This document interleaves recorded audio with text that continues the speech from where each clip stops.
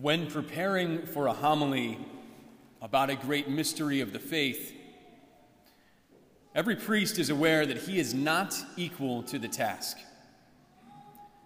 But he is willing to say something good and true. We are not equal to this task. The mysteries of our faith are called mysteries in part because we could not possibly hope to reveal all that is in this thing, all that we could possibly be said about this mystery or that mystery. We have all heard that phrase before, mystery of the faith. But what does it mean? I've heard a mystery described in this way.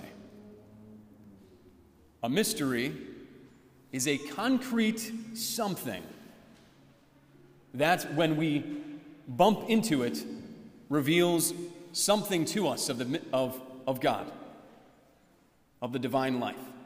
A concrete something that which, when you bump into it, puts you in contact with a divine reality.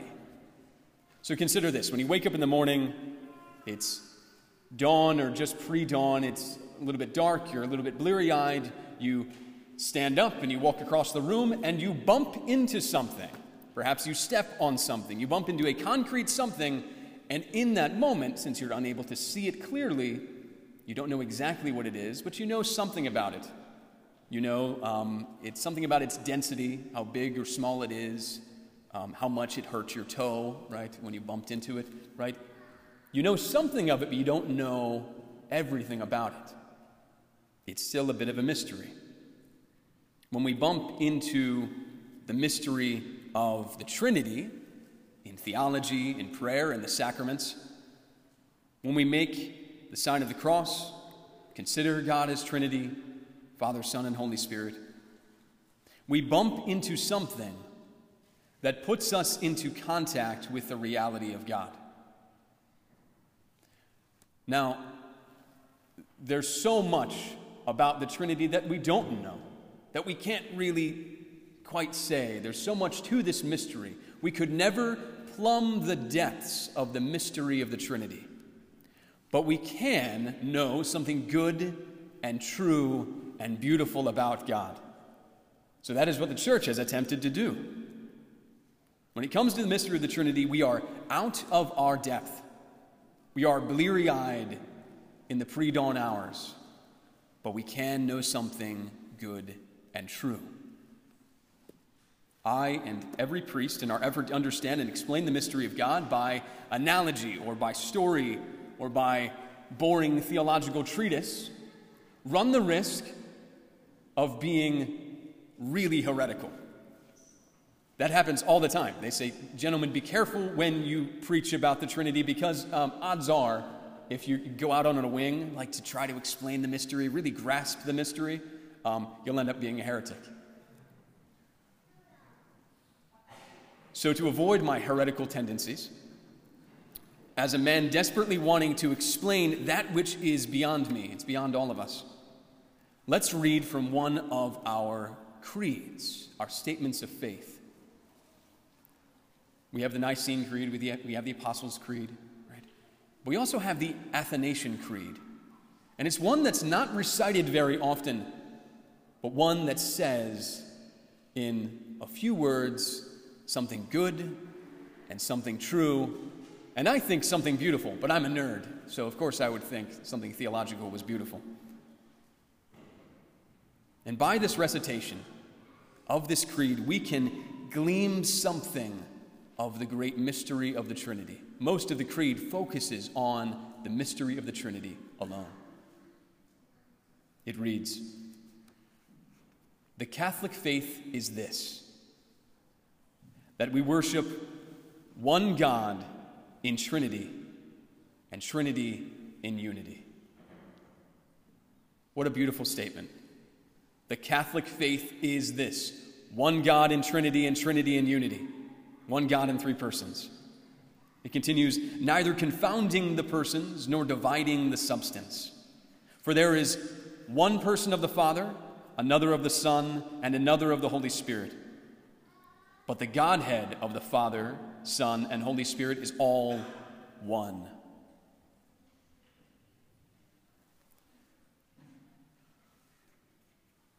the glory equal, the majesty co-eternal. Such as the Father is, such is the Son, and such is the Holy Spirit. The Father uncreated, the Son uncreated, the Holy Spirit uncreated, meaning they had no beginning. No one created God. The Father, incomprehensible.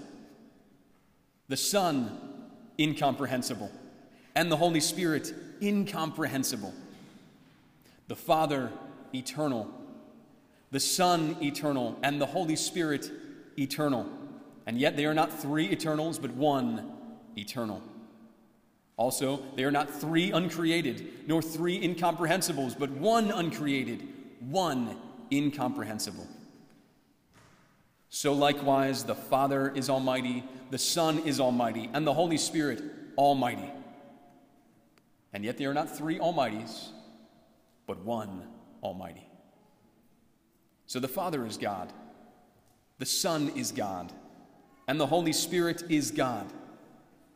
And yet they are not three gods, but one God.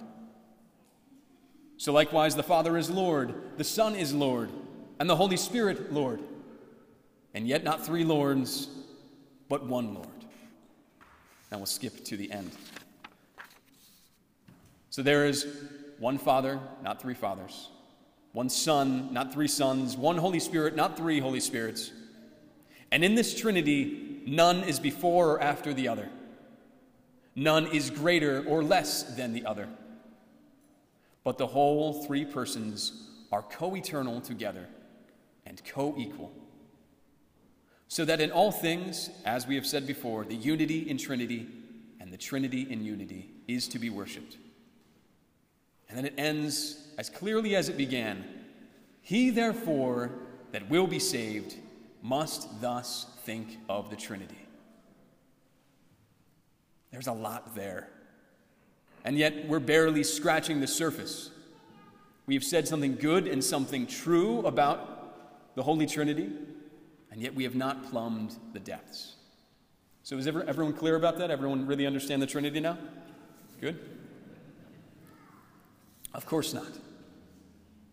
We have bumped into a great mystery. This creed doesn't say it all, but it says a lot of good and true things. Three persons, one God. Equal in majesty, co-eternal, co-equal, all three incomprehensible, uncreated, almighty. Three persons, one God. We could spend our lives in study and never plumb the depths of this mystery. We have said something, in fact, a lot of somethings, about the Trinity that are good and true. I will end with just this one thought to consider. We only come to truly know someone when we experience their presence.